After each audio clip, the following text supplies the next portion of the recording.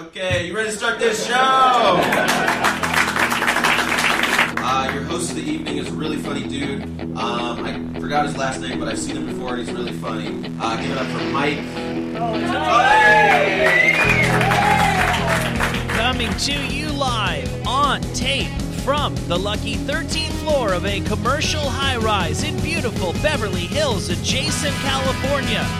From the studios of Sirius XM West, boasting an obstructed view of the world-famous Hollywood sign. This is The Tully Show. I am your host, Mike Tully.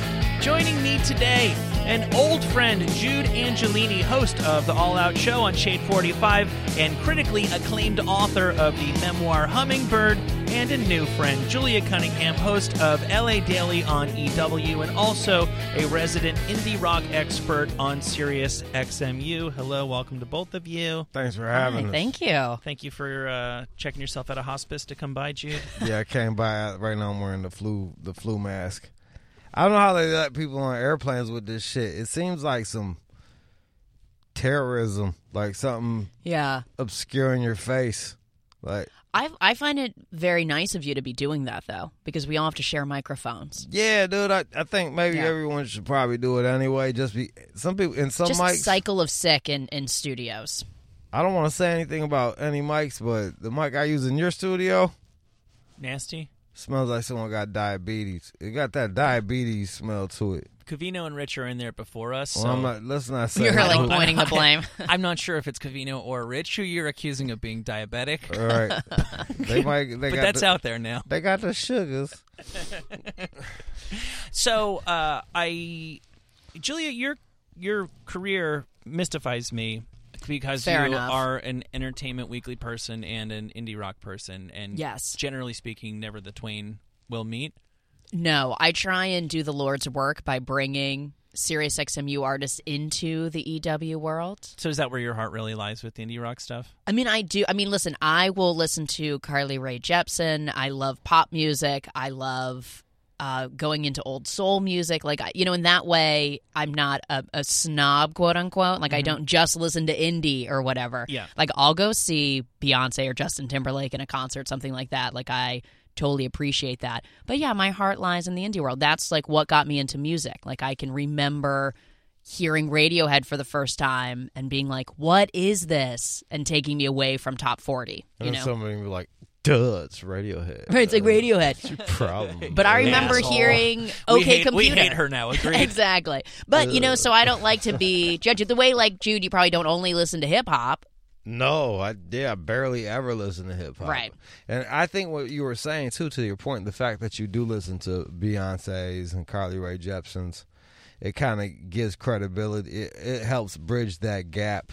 Yeah. Two people that only listen to that be like, yo, I listen to that too, but yo, you should peep this shit. You might also enjoy this band as well. Totally. And I think the lines of music are so much more blurred now because the label system's imploding and people are finding things through streaming and things are being, through algorithms, being put into people's places. And there's, the world of electronic. I mean, people are not really buying guitars anymore necessarily. People are, I think, but I think sort of the vibe that's happening, that's electronic hip-hop, is also in the indie world. And so people that like, Kygo might get into the XX or something. I think it's a little bit more blurred. I don't know all the words in that sentence. I don't know none of the words, but I do agree, and it's kind of this weird. We're in a weird time in music, I guess. Is in a culture, nice way to say culture's it. become a bit homogenized, where everything is kind of just lumped in together. You're all getting it off of like 4 main sites that are just pumping it to you.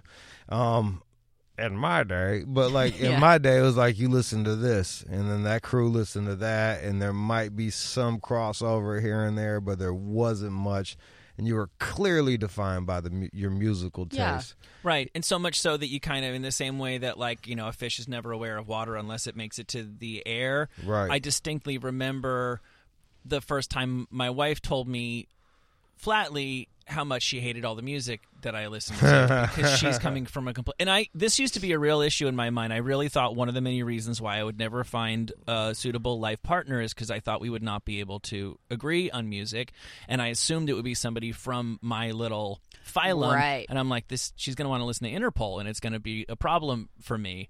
But then here comes my wife, and she just likes, she's born in Japan, raised in the Midwest. Basically, soul is her go-to. Her top 3 artists are like Frank Sinatra, Aretha Franklin, and Bjork. Wow. And I would, which is cool, Yeah. which is great. But I would play the Shins, and she would be like, have you ever considered listening to bands where the singer can actually sing? No, that's like all my music is singers. That's Singers I sweet, cannot yeah. sing. Yeah. I know, right? Like, who needs singing? This guy went I'm to just gonna college. fucking all- talk. He's all of- clever. All of indie rock and most of the artists on our list of important bands of indie music Which make we me will be be like, discussing, yeah. oh, I could be a singer because they're all terrible. Yeah, right.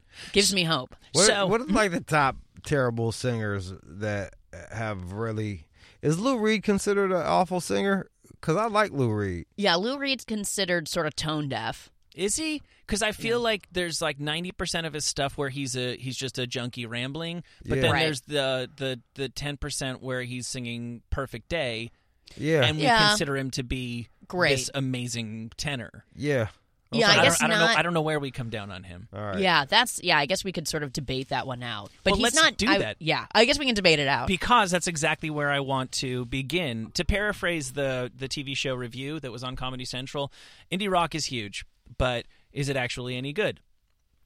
I like a lot. I've put together a list of, as best as I could come up with some input from you, Julia, what I consider the 20 essential indie rock bands. No way we get through this whole list. And I love some of these bands I could do without. I'm sure you feel the same way. Jude, you probably feel like you don't have an opinion on a lot of these acts. Some of them I won't even know. I'm looking at the top one, Velvet Underground. Me and my homeboy go round and round about that shit. He's always shitting on Velvet Underground. And I'm like, well, that's because everybody bit off of Velvet Underground, and now you're familiar with that sound, but like, Right. they're kind of dope, and you should give them a chance. And actually, melodically and some of the songwriting, I think is fucking dope. Yes, as they say, 1,000 people bought this record, but every single one of them started a band. Yeah. This is pretty much indisputably where indie rock begins. Doesn't sound all that alternative to modern ears. It's hard to say too because we're listening in 2018, man. Like, I was talking to my mom the first time she heard like Emerson, Lake and Palmer Yes. when he goes off on the Moog and shit. And like they were like on a dirt road and that shit started happening and it just fucked her head up. She was like, "What the What fuck?" is this? Yeah, it was like we're not blessed with those experiences as much anymore, you know? I haven't heard a song where I'm like, "What the fuck was that?" Right. It is, yeah, it's true. To me, it always sounded like the critical difference between Velvet Underground and what was going on at the time is that everybody else was writing love songs to people and he was writing love songs to heroin. To drugs, yeah. And I guess that was a shocking thing at the time. If the Beatles, like, tussling their hair that was 3 inches longer than it ought to have been was, like, satanic, I guess I can see where that would have been Yeah, and then you get the mind-blowing. pelvic Elvis thrust and shit. Like, Yeah. so Right. a dude singing about his love towards fucking heroin. You know. Yeah. But also, like, John Cale, who did all the instrumentation for Velvet Underground, is now considered sort of a god. But at the time, it was like, didn't seem like that big of a deal. But I'm sure if you broke it down, we weren't actually really hearing things like that at the time. That was kind of crossing over to almost mainstream. Not quite, because it was still too underground. Straight up. Even Lou Reed's Transformer album, like, he does really interesting stuff musically. Like, just weird offbeat claps throughout there, fucking using horns and shit. Like, it's just, I find it an interesting album to listen to. Like, I dig it, and I think people should go back and listen to it, really, just to give it another shot. Yeah. I think it is good. I think it is aged. Even if it was terrible, then it's still important. But I actually think it remains listenable. Right. Well, because a lot of times it's hard, and you could say this with a lot of these bands, where how do you make more music in the success of your own success, right? Yeah. Like, how do you make more interesting? And I like that Velvet Underground and Lou Reed specifically was like, no, I'm not making music for you. I'm making it for me. I don't Right. care what my success was. I think that's like why we still talk about them and him specifically. And it works. Yeah. I think Nico was great too, and I love the fact that he wrote songs for her through Gritted Teeth because that was the only forced. the way Andy Warhol was going to keep bankrolling the enterprise, and I think it's actually the best stuff. But that's a different story. So we'll move on. We're going to jump ahead like 15 years into the 80s, which is the heyday of the dawn of indie rock, and of course these guys here.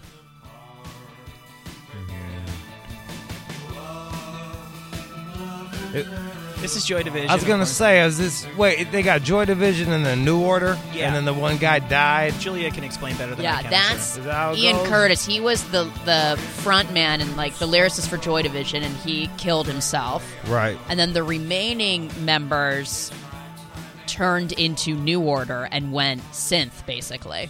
And Joy Division is actually a word for like the Nazis hookers or some shit like that. Oh, is that true? Yeah. I didn't know that. Yeah, a little tidbit of information that was like the Joy Division. The Joy Division. Go bang it out over there at the Joy Division. Wow. Sounds more that. Japanese, but well, sure. They were cool with each other. Yeah, they were very friendly at the time. They had a good thing going until They had the Joy Division. Yeah. I like Joy Division, man. I fuck with Joy. I got the 2 album set, like of their greatest hits. The weird thing with me with Joy Division is I like to make mixtapes, and a lot of their the beats aren't that groovy, and it's very jarring when I put it on a mixtape. Oh, sure, yeah. It'll be like like grooving. Because it sounds almost like it's playing out of a broken speaker. Yeah. Or something. Yeah. It's sort of like what that sounds like, I guess, if you had to describe what Joy Division sounds like. There's a subgenre of... It all started with England. Well, it started with Kraftwerk. It's German, really. Indie rock and synth pop tends to lose me when the guys pretend they're robots. Right. And the funny thing is... I get where, The funny thing... That's just not my vibe. Once again, we come back to Interpol. Yeah. Like, and for being a Michigander, if you will, like... Kraftwerk reached everybody, like hood motherfuckers to nerds. Everybody listened to Kraftwerk. Really? Yeah, not just cool Michigan. No, like bro. Your mom would have a working knowledge of Autobahn. Yeah. Wow. Whoa. Yeah, we used to listen to Tour de France at the crib, and then you would go to a black club, and they would speed up Kraftwerk and dance to it like it was dance music. Wow. Yeah, it's. I guess because just the bare bones of it work as Kraftwerk, electronic, almost hip hop music. Kraftwerk has such a big place in Detroit music that our whole techno scene, if it wasn't for Kraftwerk, it wouldn't be half of what it is. Did bands like Can become big too, just because of people searching out other stuff like Kraftwerk? Can did well, but it wasn't the crossover. It wasn't. Interesting. It wasn't you couldn't go get a Hennessy. You know what I mean? Like go to some bar, get a fucking Hennessy, and dance to fucking Numbers by Kraftwerk. Yeah. Or Can would have played at the amphitheater. Kraftwerk would have been at the Silver Dome. Got it. Straight up. That's amazing. You're blowing my mind here. Yeah, it's fucking nuts, dude. And in a lot of early rap sampled the fuck out of Kraftwerk. Yeah. So like it makes sense. There's a bit of a crossover, but I also understand people not being all the way on board with Kraftwerk. I just don't agree. I fucking love those guys. Well, it worked for Daft Punk. Yeah, later, it's amazing. I think it's cool when you do something and then it becomes like the big mainstream thing. A couple years later, it gets co-opted. But the longer it takes for that to happen, the cooler you are. Right. And I feel like the ethos of Kraftwerk essentially became. Daft Punk is not just that, and I'm not shitting on Daft Punk. I'm actually a really big fan of Daft Punk. I too am. But that's the originator of that shit. There's nothing... Right, it's like the circle back of it. Yeah, that's the archetype. I talked to a guy who directed a Morrissey movie, and he said something, it's so obvious, but I'd never really thought of it. I said, why is Morrissey such an enduring guy? And he said, he's an archetype. Like, Liam Gallagher was, what's-his-face, Stone Roses guy, Ian whatever-his-face, who was Mick Jagger. Right. Mick Jagger's the archetype. Morrissey is an archetype. There wasn't a Morrissey before there was a Morrissey, and there wasn't really a Kraftwerk before there was a Kraftwerk. And then all of a sudden Daft Punk does it, and then Kanye West does it, and now this is just pop music. And now we just have it forever. Yeah. You know what always blows my mind every now and then, especially now that I go back and find old albums? It's like I'll be listening to a record, and I'll be like, oh, that's where they got it from. Like, yes, I do that too all the time. Isn't it?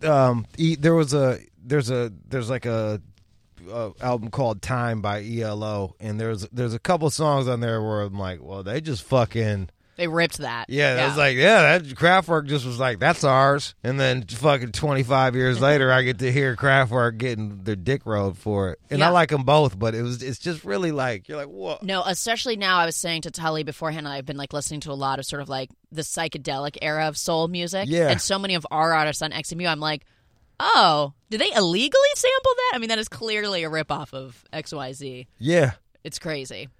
Well, I think a lot of times the trick is you don't want to rip off artists that your fans are. It's almost just like being the person with excellent taste. Right. Don't rip off stuff that people who would listen to your band are also familiar with. It's about find something that your fans either haven't heard of or don't realize they would like, or don't realize that if you just slightly repurposed it, it becomes a thing they could get into. And I think that there is a craft, there can be a skill to that as well. There can be an art to that as well. Jumping back over to Morrissey, and I tell this story often, I was really surprised because in Michigan, like, you know, if you like the Smiths, it was like emo white kids and shit, and I was like, I went to Smith's night in L.A., it looked like La Bamba. Yeah, it's all Hispanics. Yeah, dude. And, like, they're all dressed like the 50s, bro. Like, it fucked me. I was like, what the fuck is this? I haven't seen, but there's a documentary about that. Yeah. About this, like, culture in young Hispanic men that love Morrissey. And they're going back deeper now. I was at my kid's Little League game, T-ball game the other day, and there was a Mexican dude who was fully wearing, like a Meet His Murder Smiths, because I felt like they got into the mid-solo era of the prime solo era of Morrissey, the rockabilly. So the coffin stuff, but apparently they're getting back into the jangle. Oh, good. Yeah, get back deeper. Go dig deep in Morrissey. Yeah. I love Morrissey. As long as we're talking about him, I'll go ahead. I love songs that are like, I love you so much, I'm going to throw myself off a cliff. Yeah. Like, I love that kind of stuff. Or if it's like, if you're so charming, why are you here alone tonight? You're like, fuck, dude. I will relate to that one. God damn. Fucking punch me in my heart, Morrissey. So good. If people don't like Morrissey, you can't make them like Morrissey. It's like foie gras. There's just there's a jarring note there that either you get addicted to or you don't care for. But I will say, for people who want to shit on him, there's probably a lot more to Morrissey. If you listen to one song and had to turn it off, there's a lot more there than that people think he can be reduced to a one-sentence stereotype. And some girls are bigger than others. What is he even like? Does that mean nothing, or is he literally just like saying everything? FYI reminders? There's fat chicks. Like, what is that song actually about? Combo, maybe. It was a combo of that. Maybe. Yeah, combo. Who knows? Yeah. And if it makes you feel better, I grew up hating Morrissey because my sister would play it all the fucking time. A lot of the reason why I'm familiar with this music is because it would come from my sister's room. Oh. And I would try to drown her shit out with my fucking rap music. But then as you get older, you just like, you almost become, your ear gets trained to the music whether you like it or not. Yep. And then I go back and revisit it and I'm like, damn, this shit is fucking good. Good. Yeah, like, wow, this is fucking solid. Well, I love that Morrissey is over the top and like cancels concerts because he was stung by a bee, or you know what I mean. Like, I love that he is whiny and annoying and kind of a monster, and I love it. He got I'm not gonna say anything. He got the. I know. I'm friends with a friend who was playing along with them, and he kept trying to like get drunk and touch his dick and like me to his ass, and then the other musician just beat the shit out of him and got kicked off of the fucking tour. Hey, Morrissey's band beat somebody up for Morrissey? I always assumed they hated him. No, they beat up Morrissey. Oh, Morrissey's the one that got beat up? Tell the story again, please. All right, so I was mislistening. The band member, like, Morrissey kept hitting on the band member, and this guy's like a fucking serious musician, fucking session dude, badass. Has family in the business that can play as well. I know him from. I don't even know him. But these are like from reliable sources. And I guess Morrissey kept trying to grab his dick, and he was like, "Yo, bro, like if you stop doing that, if you do that again, like I'm gonna beat the shit out of you." And Morrissey, being Morrissey, just fucking went for that dick and took a fucking ass whooping. And then my man got fired. He got fired off yeah. He got fired off the fucking tour. For Rule number one of being in Morrissey's band. Don't beat up Morrissey. Don't beat up Morrissey. Rule God, number two, crazy. let him grab your dick. Oh, my God. He tends to have pretty Keep that job, skinny boys in his band. And Boz Bohr, who I guess he needs to have somebody around there who actually knows what they're doing. Yeah, so. Crazy. Yeah, I love that Morrissey doesn't pander. He hasn't changed, and all of the... Not at all. And all of the quote-unquote terrible things his fans are, wish he would shut up saying with the about fucking politics. 20-minute-long fucking meat thing and shit on stage. But his political stuff, too, his and anti-immigrant stuff. Like, go back and listen to the songs. It's all there, yeah. We are the last truly British people you will ever know. Yeah. That's the shit that you fell in love with him for. Maybe not that exact sentiment, but the album that got you into him, that's on your arsenal. Right. And also, like, any statement he ever puts out, then at the end it's always like, and F the Queen! Yeah. Right. He's still, I love how he's still really angry at everything he was really angry at when he was 16 years old. I always say this, but the song Rubber Ring, to me, it's not even the greatest song, but lyrically, he's like... It's so amazingly insightful. The song is, I'm a phase you're going through. I'm getting you through adolescence. But once you move on with your life and you actually start having fun and have boyfriends and girlfriends or whatever you want to have, just keep me in mind because I'm still going to be this miserable cunt over here. That's the realest shit ever. Yeah. It's crazy. He's like the emo Jesus. Yeah. Yeah. He really is. Yeah. If he's now, not... how do you appear? I always clumped him together with The Cure, and I don't know why. No, I think a lot of people do. Yeah, I think lyrically, same place of just, like, emotional gut wrench. Yeah, kind of like teenage angst. Yeah, teenage angst really for knowing sure. where to go. And I remember Michael Ian Black describing The Cure when he was like, I love the 80s. And he was like, I was so upset when they crossed over because he was like, that was for us nerds. Yeah. But then everyone has heartache. So he was like, what I guess we had to share. Was this the crossover or Love Cats? Friday I'm in Love, I think, actually became like a huge hit. No, even before that. That okay. Was it Close to Me? Like, that's maybe Close to Me? I can play Close to Me on my station. I can play Close to Me on Shade 45 and get away with it. Like, wow. I actually opened with it the other day. Like, I can play Close to Me. They just have classics. I think Just Like Heaven was a legitimate top 40 hit. Just Like Heaven. Disintegration was. Yeah. Like, that was the same time. That was the one, huh? Well, people forget now what a role MTV played in this stuff, and the bands that had a real strong visual thing could become really, really big. Even if they didn't necessarily have the radio play to back it up, they were just kids watched MTV. So just the same time that Depeche Mode, it was just time. For them, they had been on the cusp for so long. It was just sort of time. Yeah. Same thing with The Cure. And they had an interesting look. Yeah, so it's very visual with The Cure. I always thought he was the gay one out of the two. You may have been wrong. Between him and Morrissey. I think you may have got that dead wrong. I think he looked and acted like a latter-day Liz Taylor. He's straight. He's straight. Never heard that. That's hilarious, though. Latter-day Liz Taylor. Straight up, yeah. I think he's straight as the fucking. He's straight. Very as white shit, diamonds, yeah. Yeah, like very white diamonds. Have brought me luck. Yeah, white diamonds. It's amazing. You know, I bought my girlfriend that one year from. Really? Yeah. It's like an old lady scent. Oh, I didn't know any better. It was the most expensive. Yeah, it's like you see the commercials. Yeah. I was like, give me the most expensive thing at Rite Aid, and that was it. It's white diamond. Yeah, fucking. You know what? Classic scent. People have told me in different conversations never meet Morrissey and never meet Robert Smith, and Morrissey because he's just such a bastard. I've never met one person who's met him who hasn't gone out of their way to say, I wish I'd never met him. Have you met him? I've not, but I've heard the same thing where it's like, in that way of like, oh, he's your hero, you don't want to meet this hero. Like, it'll be ruined for you. Right, whereas Robert Smith, I've heard more in the context of a friend of mine was backstage at a show, and it was just, he's sweaty, and he's kind of big, and he's really hairy, and he's got his shirt open, and he's sitting there drinking a beer, and it's kind of like what I picture it would be like the first time Bart met Krusty the Clown.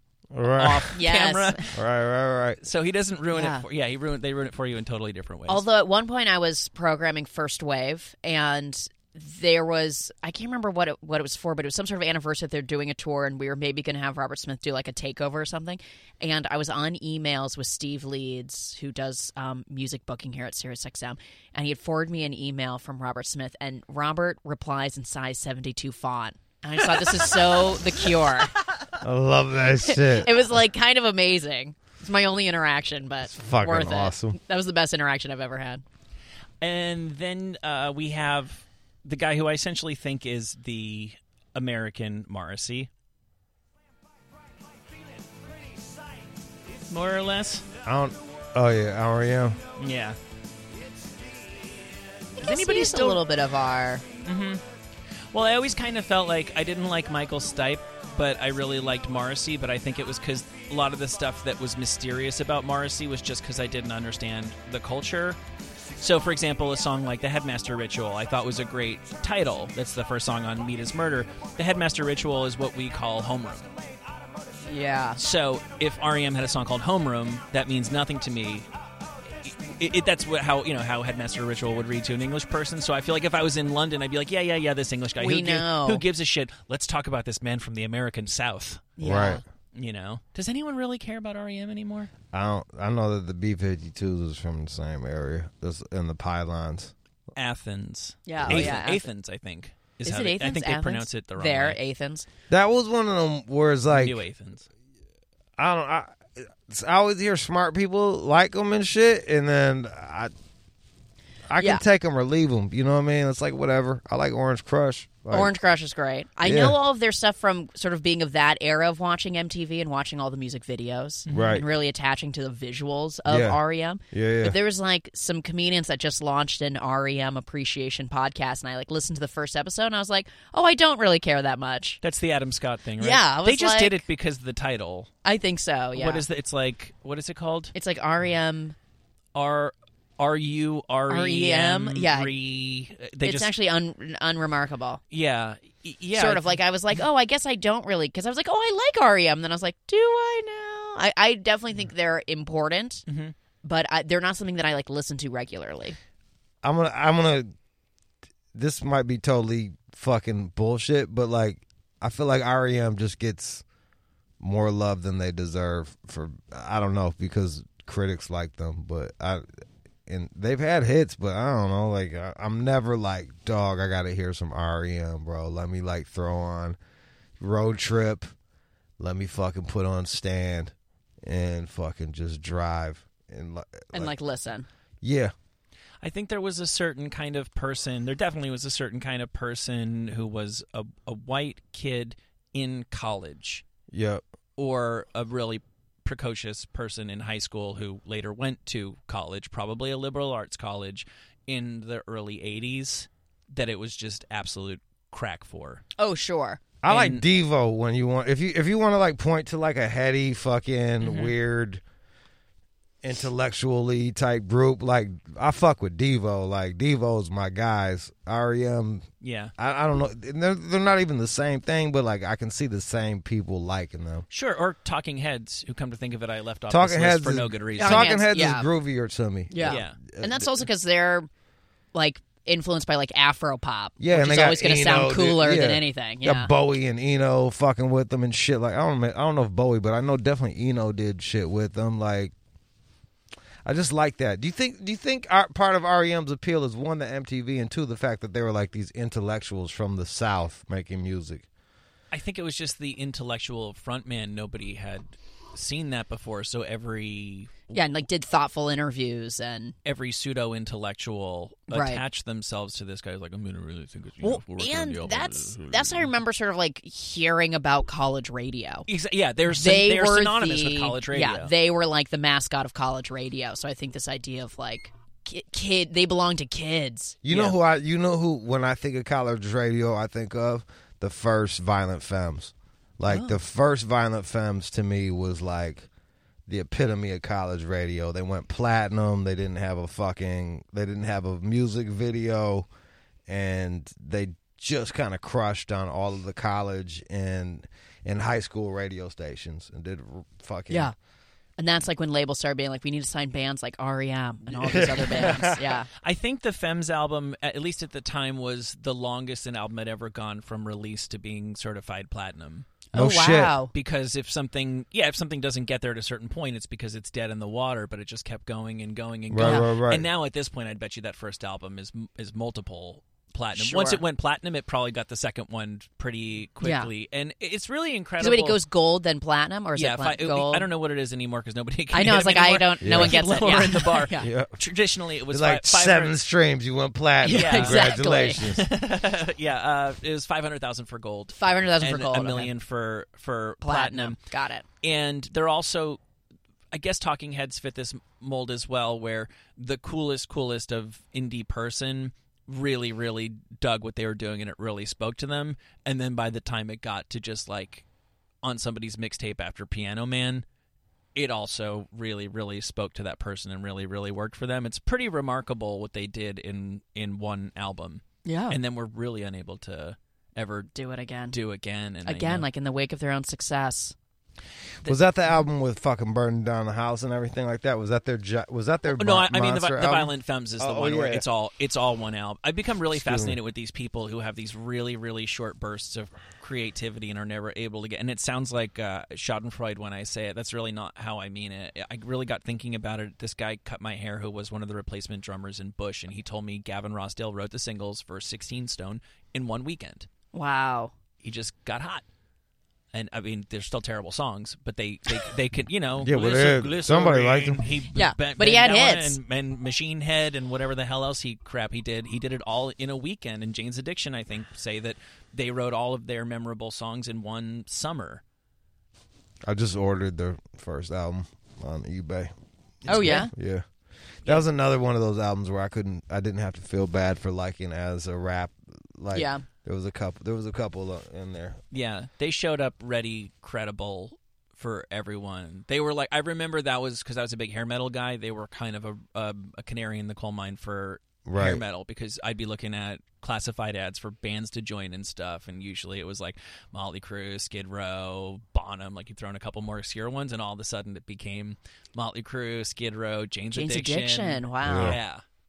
That's interesting. Mm-hmm. That's awesome. I saw them, this version of it at Lollapalooza of like a year and a half ago or whatever when they did like the 25th anniversary. And I never really got into them, but I was like, I could see how amped people were and how excited people were for even this iteration of Jane's Addiction. I was like, should I go back and listen to this? I don't really know them well. It's funny with that you say that. Like I went to go see. I'm not even a huge fan of Chicago, but I went to go see Chicago. Oh, and just being. Like, I like 5 of their songs, but like just being in a stadium where everyone is so psyched singing. And sing along to every song no matter what. And the guys can actually play. I'm like, it just gave me a new appreciation for what they did. I was like, damn, all right, I'll go listen to them again. You know what I mean? Yeah, that's how I felt about Jane's Addiction. You Chicago, me Jane's Addiction. No Peter Cetera, no me. When it comes to Chicago, he was not there. I'm out. I looked into it. They were on tour, and I looked into it. He didn't even go to the Rock and Roll Hall of Fame. He was like, nope. Yeah, Perry Farrell is he's on the really short list of charismatic frontmen. Yeah, and like whether or not you think the pieces are greater than the whole's greater than the sum of the parts or whatever. Like Dave Navarro is a tremendous guitar player, also incredibly charismatic in his own right. Totally. And Perry Farrell is a fucking. He's a front man. He's a fucking thing. Yeah. And it's also cool, like, now that we live in L.A., like, you drive by St. Andrews, and you're like, oh, yeah, he's talking about St. Andrews, like what Jane says. And it's still a fucking dope fiend street. Like, after fucking 20-something years, it's still a fucking dope Still fiend. a landmark for dope. You're like, damn, they're still fucking doing that shit over there. How about this one? Julia, you said you are less than fully familiar with the Replacements. Yeah, I know of their sort of importance, but I never got into them. This is the woman singer, right? Is it the 1,000 Miles of Chain? What's her big? Thinking of Paula Cole. What's her big? Is this a woman front? No, Paula Westerberg. Yeah, I don't know them. I'm the only one. Yeah, I mean, like, my boyfriend loves the Replacements. My coworker Jenny, who's on XMU, like, one of her favorite bands ever, and I never got into them. I don't know. They're definitely different. People who are listening to this who are not indie rock people, which I'm assuming is a lot of people who are listening to this. What would be the intro song? Be like, all right, man, you need to go check out this song. It's either that one, I think, Alex Chilton, which is just a song about their hero worship of another guy who's like a deeper poor man. I was like slightly obscure. Yeah, right. Big Star is Alex Star. Chilton. Fuck with Big Star. Okay, so this is just a song about how they dig Alex Chilton, and then Bastards of Young was the big MTV music video where they may have been.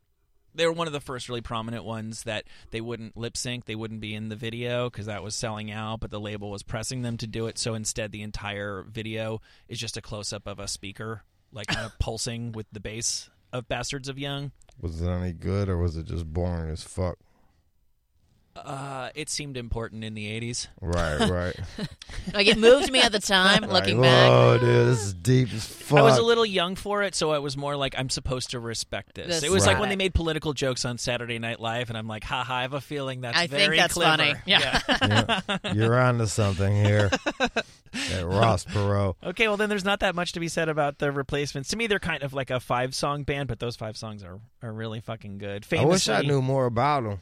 I know. This is like, I know. This is going to be my post art this show. I'll go listen to some of the Replacements today. Famously, the kind of band where one night would be the greatest live show you've ever seen in your entire life, and then the next night would be absolute drunken messes who didn't belong on a stage, which also added to their appeal of you never knew what you were going to get. The humanity. Yeah, it was rock and roll. It's sort of punk rock. And then I didn't know what to choose from Sonic Youth because I don't know, this is just my favorite song by Sonic Youth. I love Sonic Youth. Really? Yeah. I don't think I've ever heard someone say that sentence before. For a long time, they were serious? like one of my favorite bands. My sister loves Sonic Youth, right? Well, yeah. I find them more respected than truly loved. I'm a really big Kim Gordon fan. And she dissed LL Cool J. Remember that shit? Oh, my God, yeah. There's a lot of... That was like an argument, right, that happened? Yeah, she wanted to, like, do something, take a picture with him. And he's like, no. I don't know. You know, like... And so she just wrote a whole fucking song being like, F you. Cool thing, walking cool thing. with the Panther, because it was like... Oh, is that what that was about? Yeah. She was That's shitting on right, that was LL about Cool LL Cool J. Oh, and Chuck D's on that. Yeah, Chuck D's like does background vocals. And we'd actually, so Sonic Youth had taken over and she told the story of how that had happened. Right. And then they were in the same studio as Public Enemy. And she was talking to them like in the hallway. And she said, she like stormed back into the studio and was like, I'm going to rap on this song. And they were all like, all right, God, calm down. And so that's why she has that like sort of talking breakdown. That's like her closest version to a rap. Fucking A. Yeah. That was one of those groups that it was too noisy for me to get in. It was once it gets a little noisy for me, like you're like, I'm out. Yeah, I'm like, I can't fuck with it. That whole album of Goo, I like listened to so much. I think she was sort of the first female singer, quote unquote, that I had heard like growing up. That I was she was certainly a female. She was definitely female, but she is not really a singer. Again, it gave me inspiration. Like I could be in a band, and she was like deep voice. She was so badass that she was definitely like a shift for me. Like, oh my God, there's like cool women who are not just something like Madonna. You know what I mean? There was like she was my Madonna. Now let me ask you this: Did PJ Harvey follow her, or were they around, or were they contemporaries? They were probably around the same time. Although I bet. Because I think the earliest Sonic Youth was maybe 88. No. What's way earlier than that? Earlier than that? Confusion is sex, like...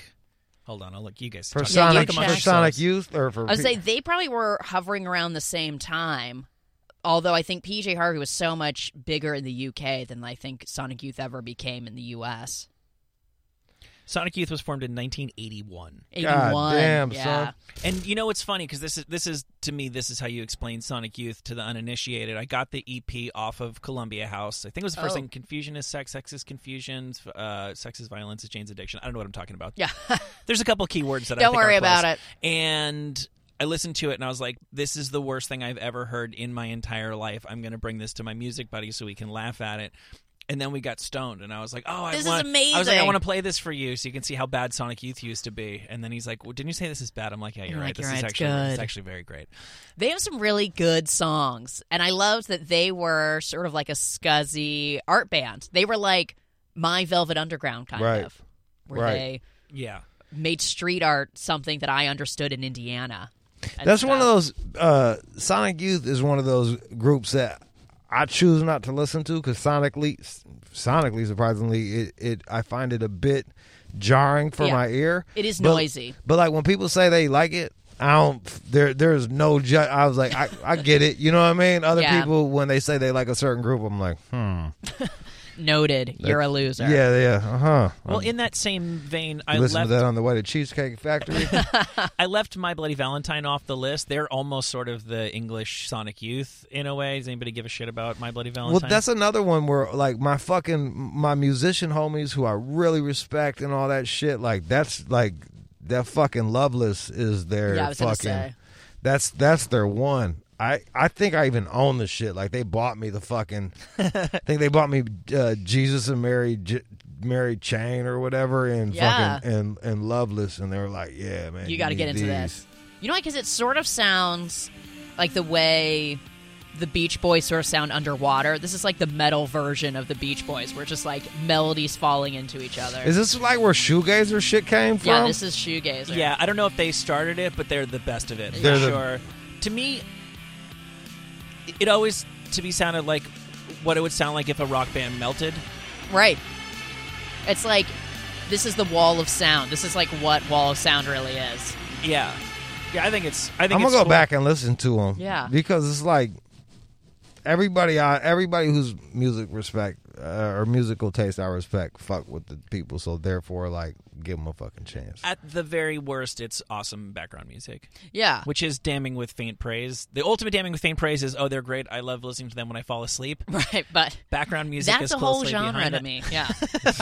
I agree. But I think they're another band that definitely, at least like what is indie today, they're one of those inspiration bands where people like got into a band because they heard something like they're like the Velvet Underground from that time. Like people like, I'm gonna do something similar to this. Like whoa, that kind of vibe. And again, the Creation story is so great. What is the Creation story of them? Terrible play on words. They were on Creation Records, and the label needed the record, and they kept going over budget, and the label was really like, I think people were mortgaging houses and stuff. Like, can you please finish this thing? And they're like, it's not ready yet. We're making something perfect. And it ended up costing something like £250,000 in the 90s, which was a lot of money for an indie label. And it hit.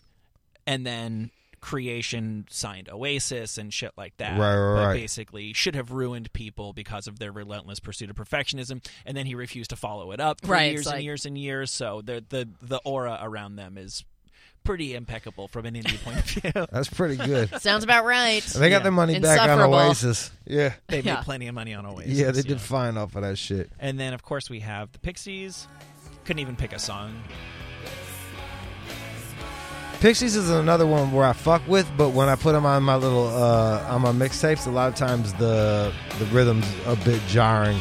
Well, here, I'm going to go out on a limb because I don't think any of us are going to debate that the Pixies are incredible. Yeah. I'm going to say that Steve Albini is a fucking awful producer, and that I don't know what he was doing in terms of, like, listen to that fucking snare drum. What is that? That's like a rubber band on a Frisbee.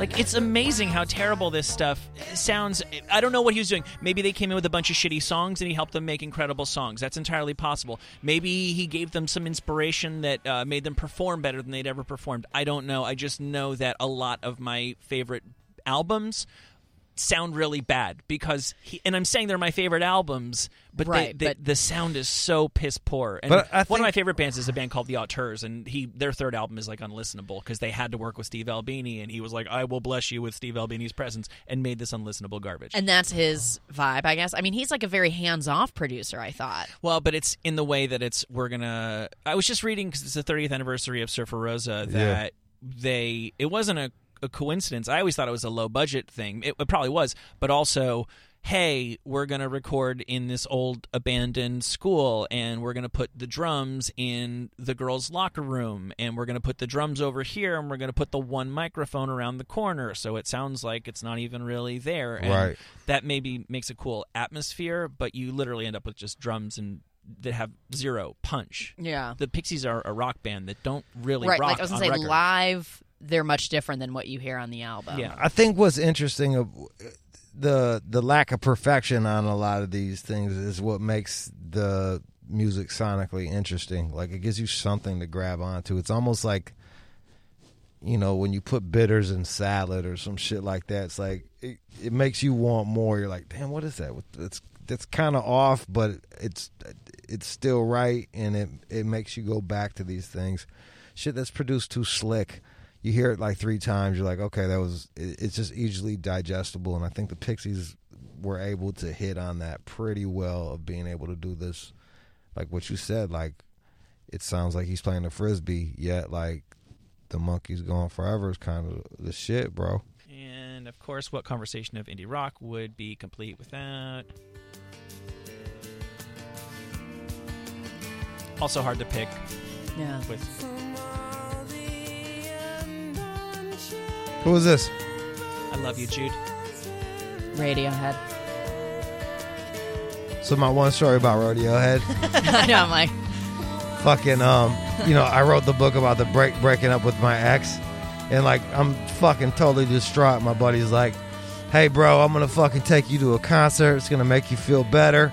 And we end up at the fucking Hollywood Bowl playing Radiohead, and like even Idiotech was played like fucking 10 BPM slower, and I just wanted to kill myself. But I was like, this is the worst thing you could have ever taken me to, dude. Yeah, Radiohead's fine. I love Radiohead. I like the I like the later radio. Do you? Because a lot of people, because I sort of am like a lifelong fan. You know what I mean? I'm like, I'm committed to them. I'm committed. You know, it's how because now I'm like, can't you just put a chorus in a song a little bit? Right. But I do appreciate that, again, sort of like they're making music for themselves. They're not making music for what is going to be financially good to them, I guess. And it works because the people that go see them, like, fuck with Radiohead. I remember as I was dying inside, there was people next to me, they were like, they usually play such and such after this and then that, and it's like, wow, man, these motherfuckers are experts.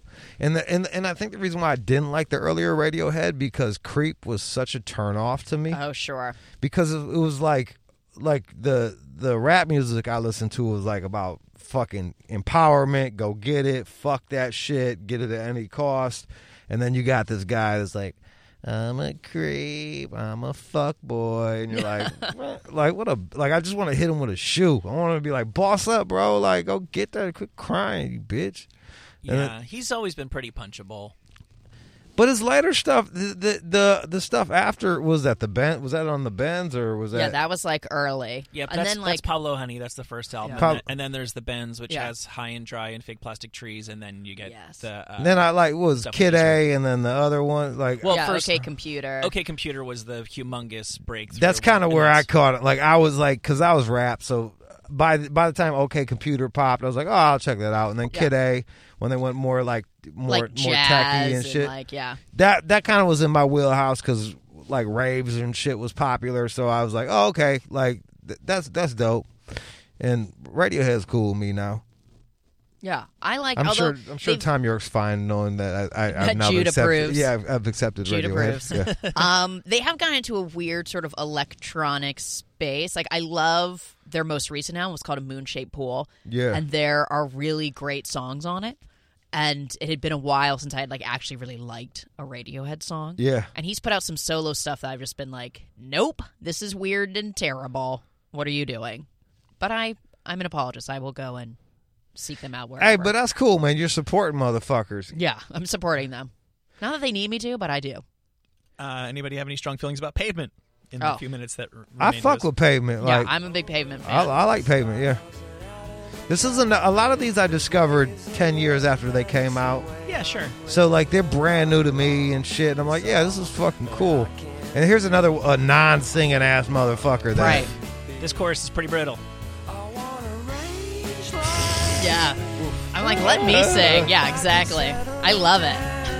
And my wife would leave me if I insisted on playing this in the car. I remember getting into Stephen Malkmus, who's the front guy, like his solo album. I was in high school when it came out. And loving... No, pre. And wow. like with Just Cut Your Hair and stuff like that. And I was like, this is awesome. My sister was like, no. You need to be listening to Pavement.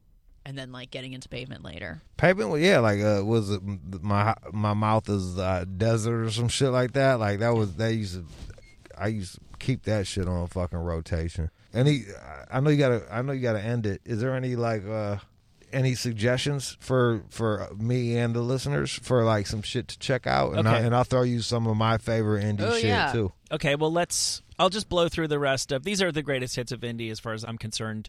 Flaming Lips. Yeah, Flaming Lips for sure. Elliott Smith. You listen to Elliott Smith and you decide if it's free. You'll know very quickly if Elliott Smith is free. I don't fuck with Elliott Smith. I was gonna say Elliott Smith actually might be our Morrissey. I know they're different times, but like I'm a Nick Drake dude. Like as far as like tragic songwriters, like that's my guy. He plays. He's got a little more jazzy shit in his stuff, and that kind of speaks to me. Modest Mouse, Not My Thing. Those are my guys. I was like, I like Modest Mouse. Okay. That's sort of like a Pixies vibe of sort of that sort of instrumentation and like song lyric wise of being sort of like kooky. He's also very David Byrne. I was gonna say when I first heard him, I was like, this guy's a David Byrne ripoff. And then I listened more and more, and I was like, okay, he's got his own thing. And then like hearing that like that he comes from a place of when he's writing, he's actually like fucked up and writes from a place of pain. It's something I can relate to. Yeah. So like I fuck with Modest Mouse. Those are like the Moon in Antarctica. Like that's my shit. Like I fuck with them dudes. Tough. We got to go, but each of you, why don't you recommend one band that we missed from this list? I would say a more modern one that has music out now is Parquet Courts. They're very much inspired by Television and Talking Heads, and I think they're amazing. So that'll be my Parquet Courts, son. Yeah, I'll be my recommendation for today. All right, June. My shit was from like 2004, and it was probably the last time I really checked for new music, and it was the Hold Steady, Hostile Massachusetts. Ooh. Nothing wrong with that. I like that. Thank you both. Yeah. At Julia Cunningham, at your Rude_Jude on Twitter, and one more Jude on Instagram. Yeah. Yep. Cool. It's really it's fucking. Thank you for having me. We on this is some throwback shit. We're like we like a decade deep, y'all. Y'all don't even know that shit, man. Yeah. Let's do this again sometime. Let's go.